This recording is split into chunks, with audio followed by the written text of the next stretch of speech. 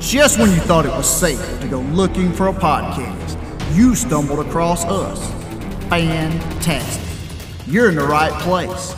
Ladies and gentlemen, boys and girls, you found the #1 podcast in all the land. Okay, just Mississippi, but we're going with that until documentation proves otherwise. Now strap in for the journey from the lower levels of Ridgewood Recording Studios. We are World of Wally. Enjoy.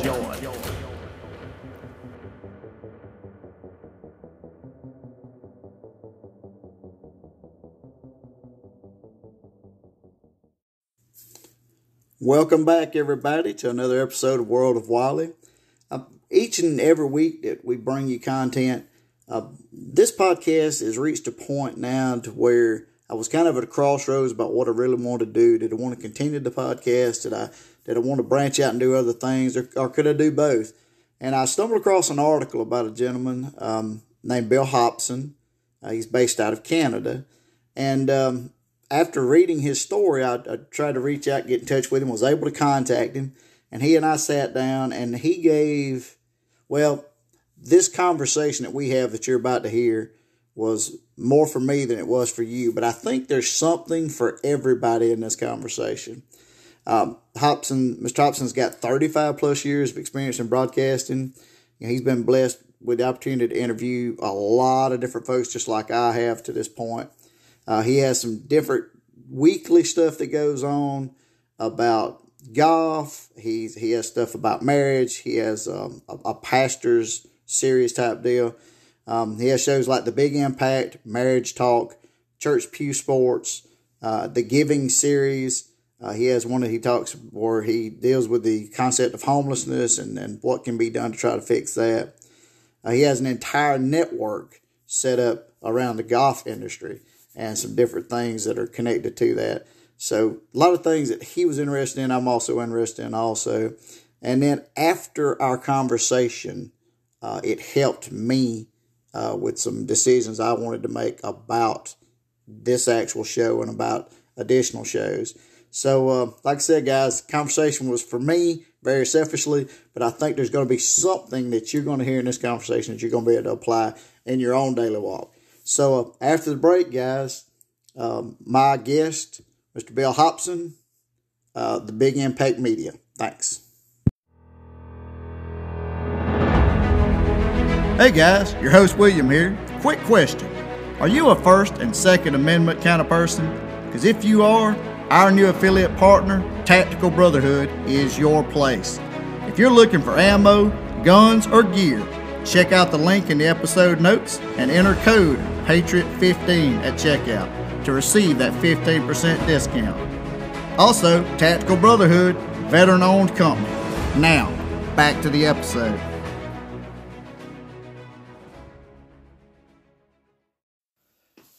All right, everybody, we're back from the break, and as promised, our guest today, Mr. Bill Hobson. Bill, how are you doing today?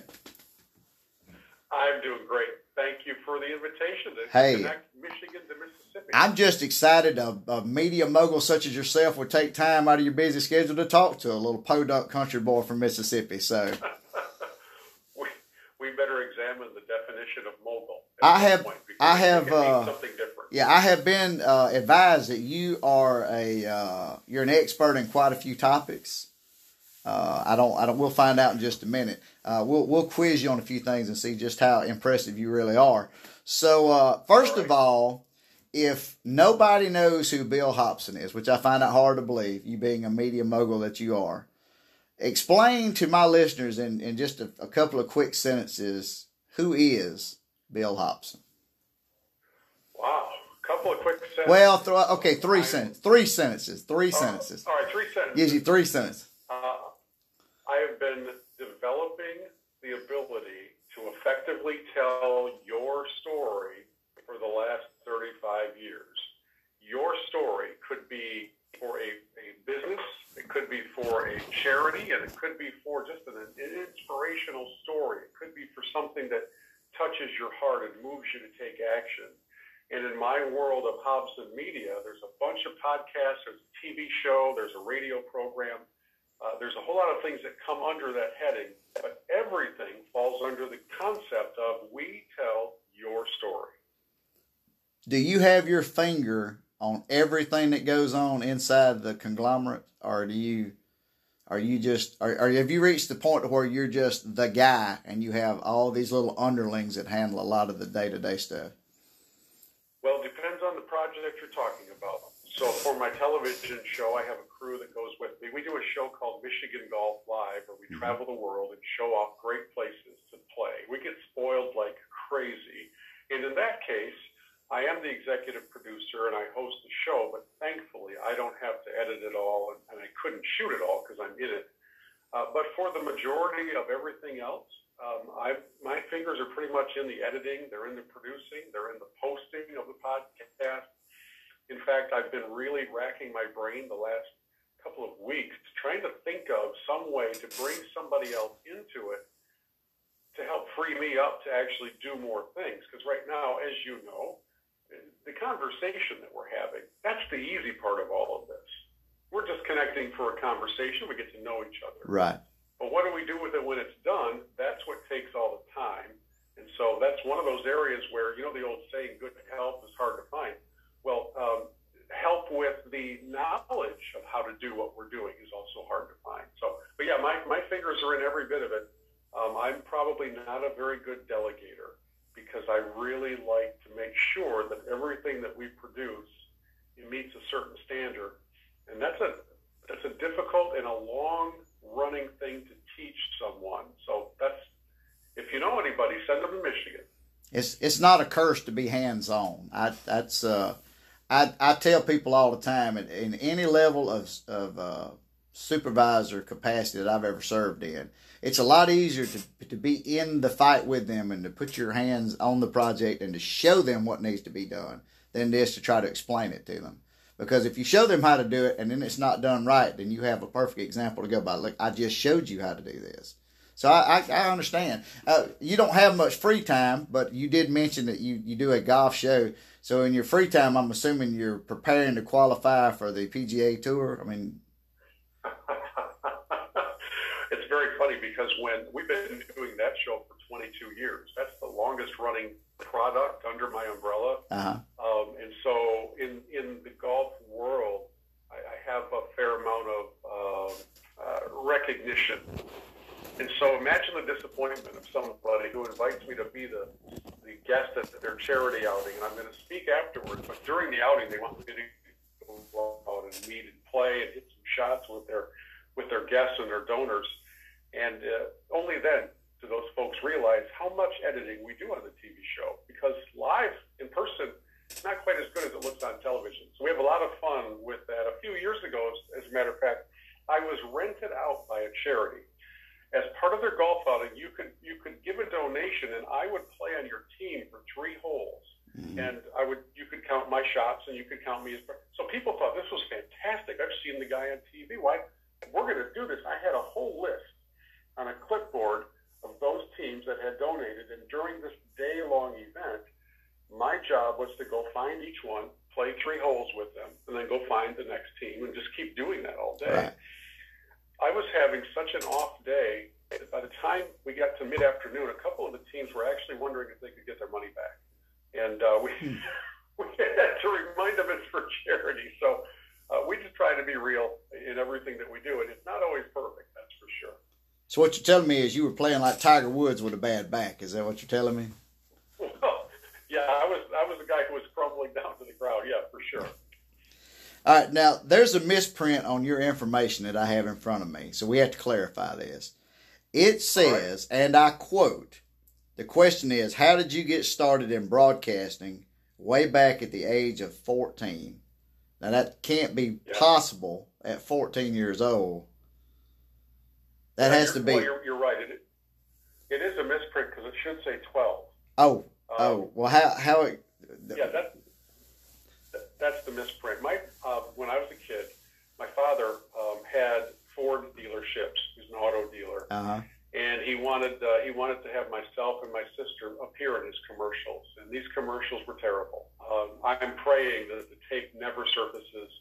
I think by now we might be safe because VHS VHS is kind of hard to find a place to play. But they were really bad commercials. He didn't care because he knew that we enjoyed being in them. Right. And, now all these years later, I would have advised him differently. Right. And I would have thought that the advertising agency would have said, Mr. Hobson, these aren't very good. But they wanted him happy. And the definition of him being happy was little Billy and his sister being in these commercials. And to be honest with you, when that happened, and I kind of got a taste for being on this side of the camera, it sparked something in me. I don't know what it is. I think it's the innate passion that God plants into each of us to do something.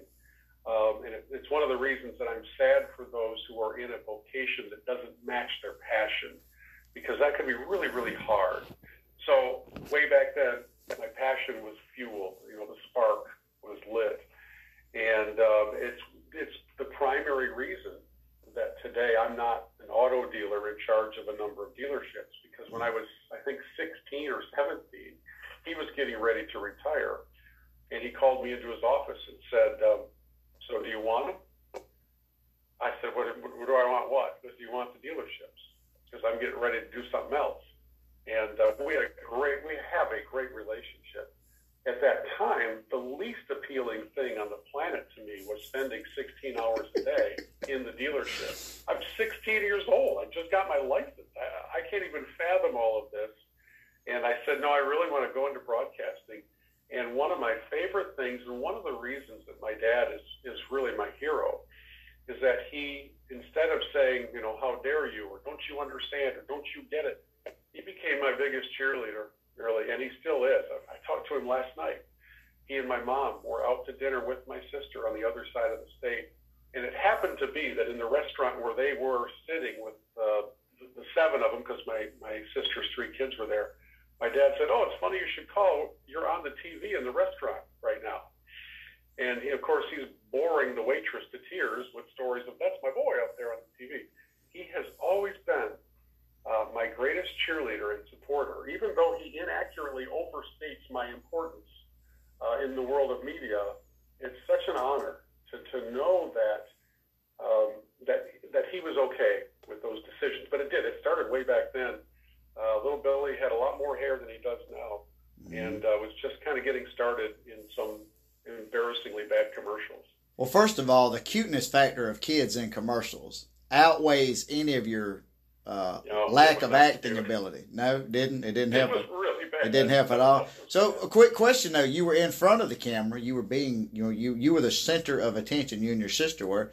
That didn't spark. You were talking about going into broadcasting. That didn't spark. Hey, I want to go out to California when I'm older and be a movie star.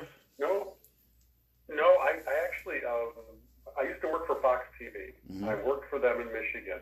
But there were a couple of occasions where my job would take me out to California, and I would see the mothership, so to speak, and it didn't appeal to me at all. In fact, one of the reasons that I left working for Fox was because I grew very weary of a couple of things. One, the corporate grind where nothing is ever good enough, and two, I was being asked in my market.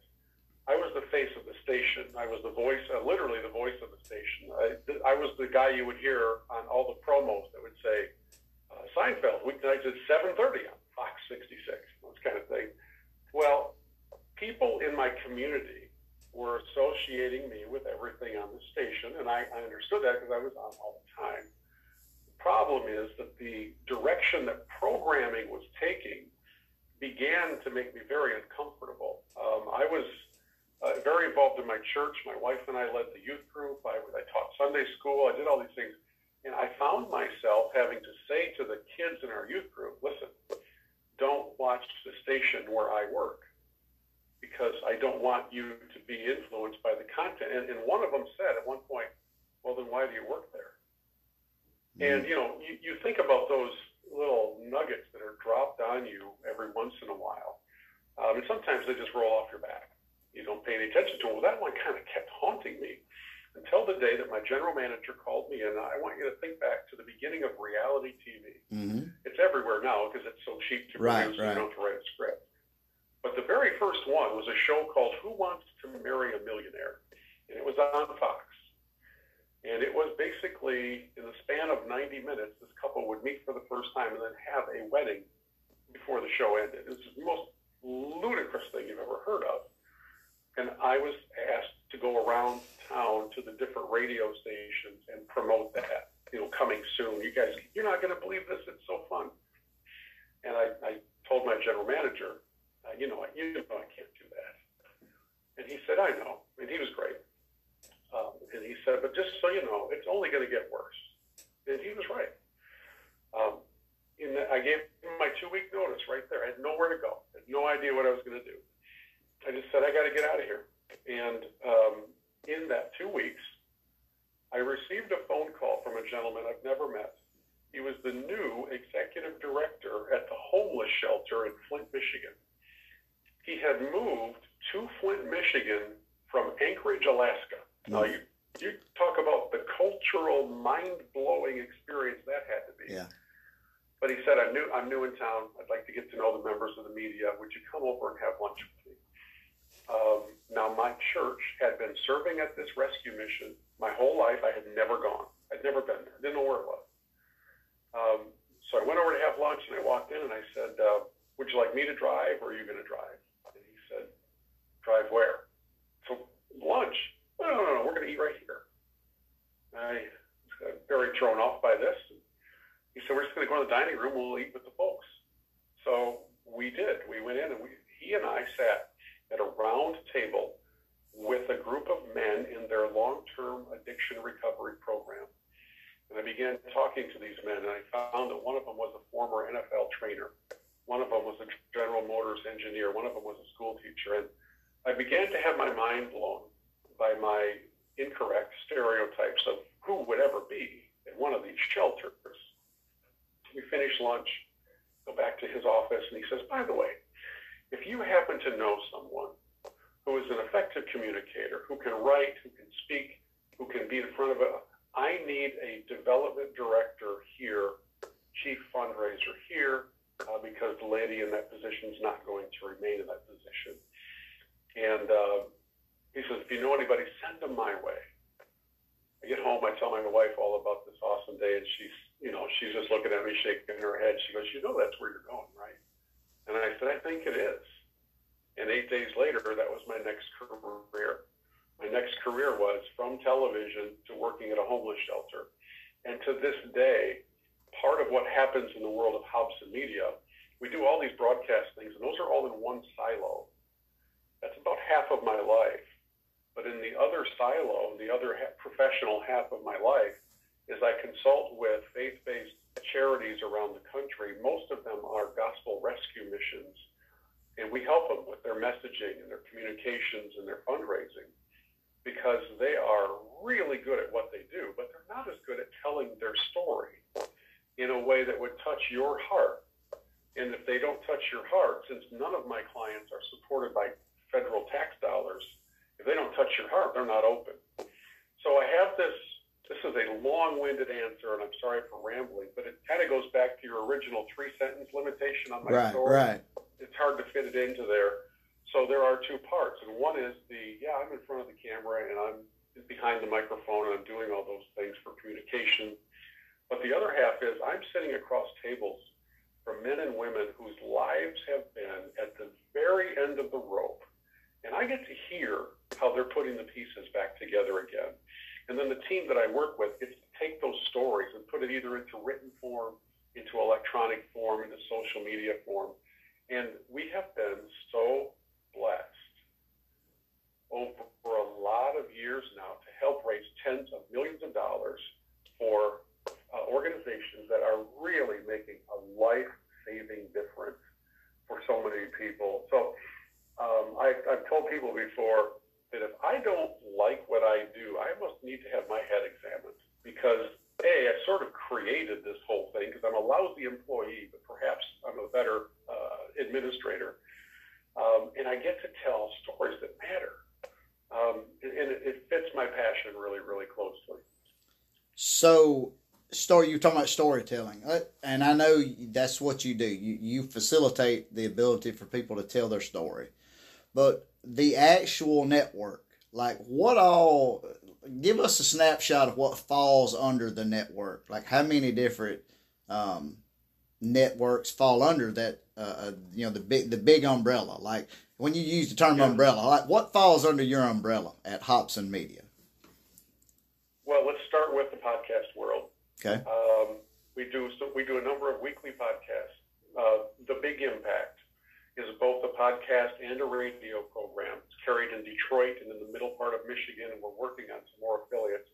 That show is entirely dedicated to inspiring, uplifting, and encouraging stories. I interview people from all walks of life every week. Some of them are famous, and many of them are not, but they have powerful stories to share. And the reason for that program really is my passion for injecting positive content into a negative culture. Man, if you're living on news sound bites and on clickbait, you are in a miserable state of being right now. Mm-hmm. So my hope is that people will really seek out positive conversation. So The Big Impact. There's another podcast under the umbrella called Marriage Talk. Marriage Talk is actually, I facilitate the conversation, but the expert on the show is a licensed therapist and counselor and his wife, and they address the issues presented by our listeners. It's interesting.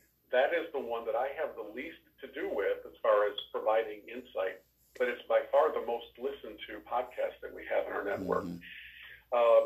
Number 3, we have a weekly golf podcast called For Golfers Network, FORE. We explore all things about golf. It's sort of the sister companion to my flagship program, which is Michigan Golf Live, which is the syndicated radio show on 13 stations, and then our TV show, which is in 7.5 million homes every weekend. Then we just started a new podcast.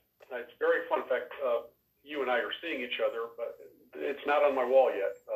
It's called Church Pew Sports, and it's where pastors talk sports and life. I listen to a number of sports podcasts, not all of them suitable for family consumption. Correct. Because of the content. Right. So like Barstool and things like that. Yeah. They're fun, they're creative, but they're pretty bawdy. So I thought, what if I brought together some guys who just love sports and they happen to be involved in ministry, and we know that we'll produce content that you could listen to with your grandma if you needed to. And we are having a blast with Church Pew Sports.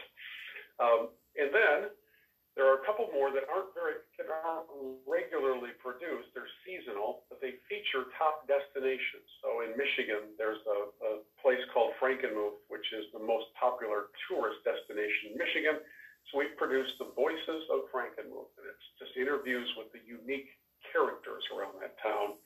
And then there's another one on Mackinac Island, which is the place where no automobiles have been allowed for over 100 years in northern Michigan. It's all horses and bicycles, and they shot the movie somewhere in time there. And I produced the Voices of Mackinac Island podcast. So that's under the umbrella. Along with that, we have some pretty robust YouTube channels where we do other content in the golf world, producing product reviews and travel reviews, things that aren't on TV or otherwise on radio. And then if I can just, string it out one last little concept, I also do a fair amount of speaking at charitable events and corporate events. And I guess in many ways, you could just say I never really stopped talking. So I'm praying my voice will always be strong and be there. But there's a rich blessing that comes from being able to help tell stories. And then the last piece of the puzzle has nothing to do with podcasts. It's a free video series that I do for churches and faith-based ministries, and it's simply called The Giving Series. And it's a series of short, 7-minute videos on different aspects of connecting your ministry to those who support it. And if anybody wants to check that out, it's at thegivingseries.com. It must be pretty tough being the voice of Michigan. You're like the most recognized voice in the entire state. And then you only, from what I just heard, you only sleep about 30 minutes to an hour a day because you don't have time. You don't have time to sleep. So it's got to be a rough life for you. Scary thing is you were sitting there talking, and we talked about this before we started. I guess I'm an infant in this whole podcasting world at this point. I haven't been doing it that long, but my show actually it's based loosely like yours is. It's all about facilitating storytelling. And then I tell people all the time, when people ask me what my show's like, I said, well, it's like a clean version of Joe Rogan. But I guess it's more like, I guess I'm aspiring to be more like the Hobson Media Network is what it sounds like to me. So I don't know if I'm as heavy on the golf. I love golf. I'm not any good at it, but I love wasting 3 or 4 hours a day on a golf course. So I'll tell you what, man, a couple of years ago, my son and I came down to Biloxi in July. Oh, you were invited down by them. We were doing a story. They asked us to come down and do a father-son story at some of the premier golf places down there, Fallen Oak, and where they have the tour events. And I've never been hotter in my life. Yeah. I had sweat coming out of my forearms. Yeah. I remember the starter at one of the courses looking at the two of us. He handed us a wet iced towel and said, "Y'all going out there?" And by the third hole, I was seeing double. I had no idea what was happening. Yeah, it's so incredibly warm. So, but it's a great game, and we have been blessed. I have traveled the world because of that weird idea that I made up 22 years ago. And back then, it was just a radio show. So you try telling some people, "No, I do a show about golf on the radio." They look at you sideways. And thankfully, we've been able to make it entertaining enough that it's been around for 22 years now. So go figure. Who would have seen that one coming? You've used the term inspiring a couple of times, and you're all about facilitating storytelling. Everybody has a story, you said. Do you truly find some form of inspiration in every story that's ever been told to you? Because you've heard a lot of them now. Yeah. Well, I do. Every once in a while, you can tell that somebody's just trying to sell a book and they don't believe what they're saying, but that's not very often. And as you know, in the beauty of podcasting, you can record something, and if it turns out to not sit well with you, you just don't publish it. I've had a few of those. And I've had that happen just a couple of weeks ago. But for the 99+% of the time, when I talk with a guy by the name of Matt, who had a double organ transplant and had to be flown to Cedars-Sinai in Beverly Hills from a little town in Michigan to have it done, a young man, a guy who's died double-digit times in his life and brought back to life. And then I hear the story of the miracle that it took for this double transplant to take place and how he spent 9 months in intensive care. I mean, it's just astounding to hear how now he is able to run and play with his little girls and all these different things. When I hear of a young man named Zach, who was an all-state wrestler and went on a youth group trip, a canoeing trip, up to one of the rivers, and he, of course, being an enthusiastic adrenaline junkie, went and just dove in the river head first and never walked again, paralyzed from the neck down. And how Zach has gone on to get his master's in social work, and how he's become a school board member, how he's been just an inspiration and never given in to what could easily be the victim mindset. And then I talk with Purple Heart recipients, man. I mean, I can't put into words the mind-blowing bravery that they have exhibited. And I get it. There are times when somebody says, "Go take that hill," and you may not see the big picture of why you're being told that, but they did it. And when they went over that hill, something really bad happened. And yet, the first thing that they wanted to do when they came back to consciousness was get back in the battle because their buddies were out there. And on and on, whether it's from military or whether it's from normal everyday life. We've had Hall of Fame athletes on the program on the Big Impact. And yeah, I find inspiration in a lot of things. And it's made me a better listener than I used to be.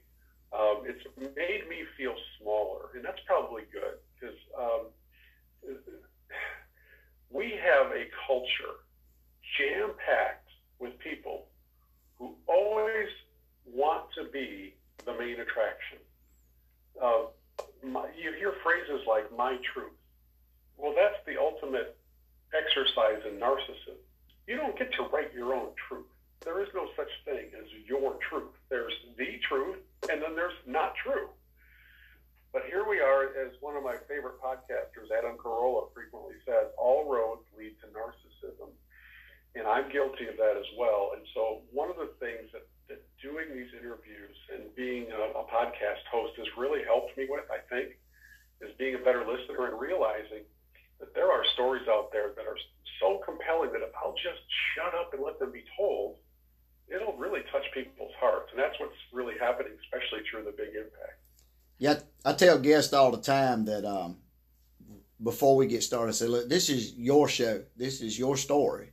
I'm gonna input either as much as I need to or the least amount I possibly can to, give you the opportunity to tell your story.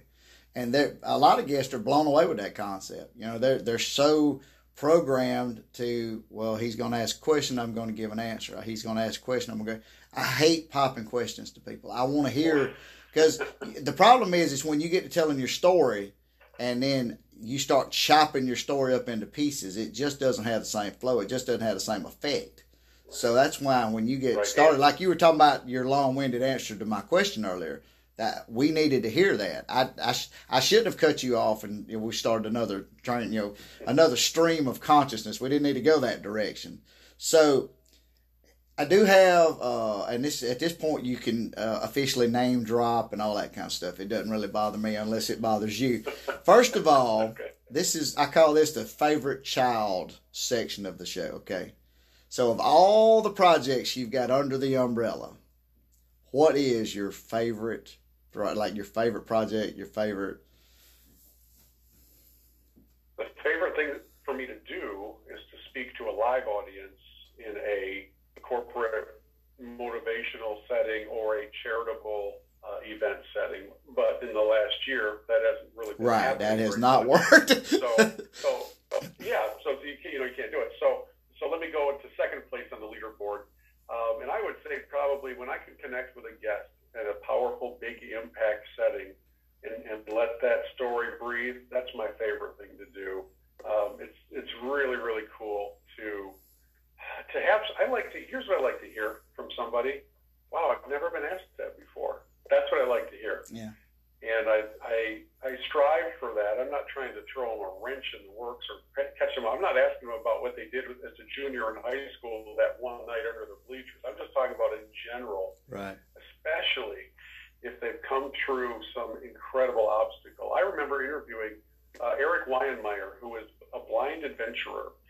And Eric described how he climbed Everest, and he made it sound like it was you or me just walking around the block on the sidewalk. Then he told me how he blind kayaked the Grand Canyon River rapids. Okay, so everybody just kind of think through this with me for just a moment. Yeah, I don't know how to climb Everest, and I can see, but if I couldn't see, here's what I do know. At least I could, in an extreme sense, put one foot on something and feel it being firm before I put the next foot forward. Right? You could do that. It would take you forever. Right. You don't get to do that in a river, in the rapids. And I asked him how he accomplished it as he's just zooming down these class 4 rapids by himself. And he had a Bluetooth in his ear, and there was a guide in a kayak behind him saying things like gentle left, hard left, right, and instructing guy who couldn't see a thing. And when I hear things like that unfold, I'm so grateful for my health, but I'm so touched by and motivated by those who have said, there's nothing that's going to stop me. I'm going to keep going, and I'm going to inspire people. Man, that's fun. Those are fun stories to tell. All right. Do you have, out of all the interviews you've done to this point, is there that one favorite that stands out above all others? There's probably about a 10-way tie for first. They have to go to a playoff. Have to go to a playoff. Have to go to playoff hole. But the gentleman who I told you about, named Matt Noble, the double organ transplant recipient, I gave you the 40-second version of it. It's the most stunning story that I've ever heard from start to finish. as it turns out, he grew up in a small town where my mom was his kindergarten teacher. And he wrote a book 20 years ago about his struggles. This double transplant was just a couple of years ago. He lived all these years with a defibrillator, frequently coding. He would code out. He would be dead.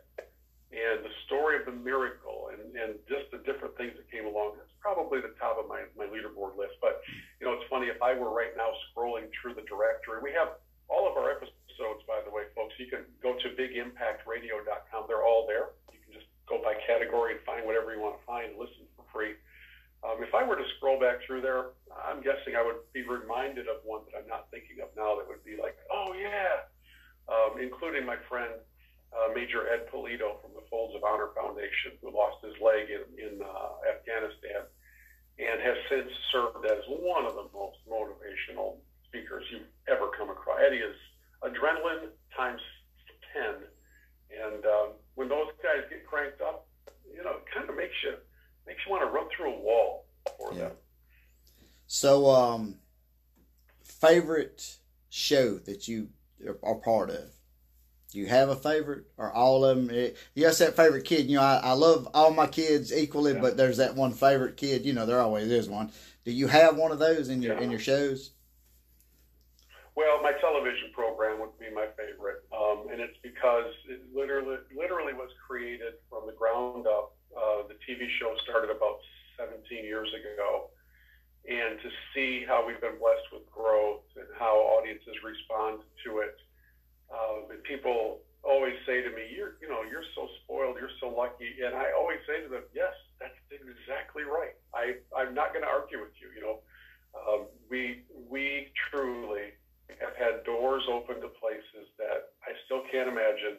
And if I took the 10 minutes to tell you the powerful story of how two men did something above and beyond to bless my son and I, with not only a trip to the Masters, but a trip inside Butler Cabin and the chance to meet Arnold Palmer and to do all of this during the Masters, it's the height of appreciation for me, and it's also a reminder that had those two guys who didn't owe me a favor, they didn't owe me anything, if they hadn't just been kind, we never would have experienced some of those things.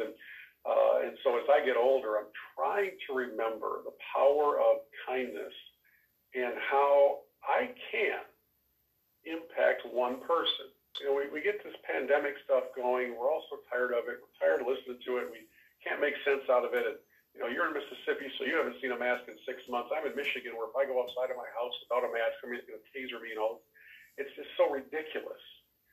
And yet, if we would not get caught up in the news side of it all, because that's designed to keep you watching. That's all that matters. It's not designed for truth or accuracy. It's designed for attention.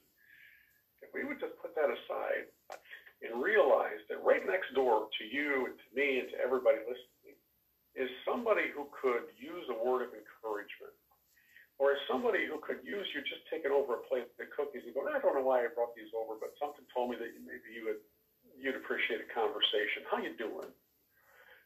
Those are the game-changing moments that I think we're missing far too often in our hyper-busy culture of political tension and angst and depression. I mean, there's a lot of that happening these days. And so my hope is that maybe I can pay attention now to those moments that last as opposed to those click moments. And they're very different things. They are that. Well, I cannot thank you enough. I'm glad we had this conversation today. Like I said, I only knew you were the Bill Hobson. I did not realize you were the voice of the state of Michigan. I've learned that while we were here. I've also found out that I'm no longer aspiring to be the Joe Rogan Experience. I'm aspiring to be Hobson Media at this point. So maybe in 10 or 20 years I'll catch up with you. So if you aspire to be Hobson versus Rogan, just know you're going to be down a few million listeners. Well, it's not all about the numbers. It's not all about the numbers. No, it's about the message. So, hey, before you get out of here, share with my listeners how they can find all of your information, how they can track you on the World Wide Web? I think the best place to go is probably hobsonmedia.com, HOBSON media.com. And there are links there to everything that we do and really some descriptions of why we do what we do. And I've learned this over the course of doing a few different interviews, that different listeners may have different areas of interest. There may be a golf nut in your audience who says, I'm going to check out the golf show. Mm-hmm. There may be somebody who's in a marriage that's really in trouble who heard us mention Marriage Talk and says, man, if there's some insight there that could save our marriage, then I'm going there. So whatever it is, if you go to hobsonmedia.com, you'll get to all the other places from there. That's why I wanted to bring up what fell under your umbrella, because it's such a diverse grouping. You go from golf, which is usually a strain on a marriage because the guy's always wanting to go to the golf course, wife's always wanting him at home, to Marriage Talk, to going to counsel them back. I mean, it's genius, man. And then of course you just keep rubbing it in their face by showing them all these beautiful, immaculate places that they can go play golf to. I don't know what's going on with you, man. And thank goodness you let the preachers get involved with the new network you got going on. So anyway. Well, as a lifelong Detroit Lions fan, I've got to be surrounded by men of faith. Or else I would be in need. I'd be curled up in the corner in a fetal position. Detroit Lions fan. Sorry about that. I'm actually a Packer fan, so I'm struggling right now as a Packer fan, trying to figure out if my guy's going to be back at quarterback. So. He's going to be back in all bluster and hot air. I know. It's one of those clickbait situations we talked about. Until I hear it from his mouth, I'll never believe it. So he started the clickbait, but I think he did it to leverage a bigger contract. Well, look, man, when you decide to branch out into the foreign country region of America, down in the deep south, places like that, with all your networks, reach out to me. I'll see if we can get you in touch with the people that know. So. I sure appreciate that, man. And, that Mississippi barbecue is still fresh on my mind. So I'll take it anytime. All right, man. Well, look, I appreciate you being on, and we'll be touching base sometime in the future, okay? Thank you so much for the invite. I really enjoyed it. Thank you, Bill. And as always, guys, Wally out.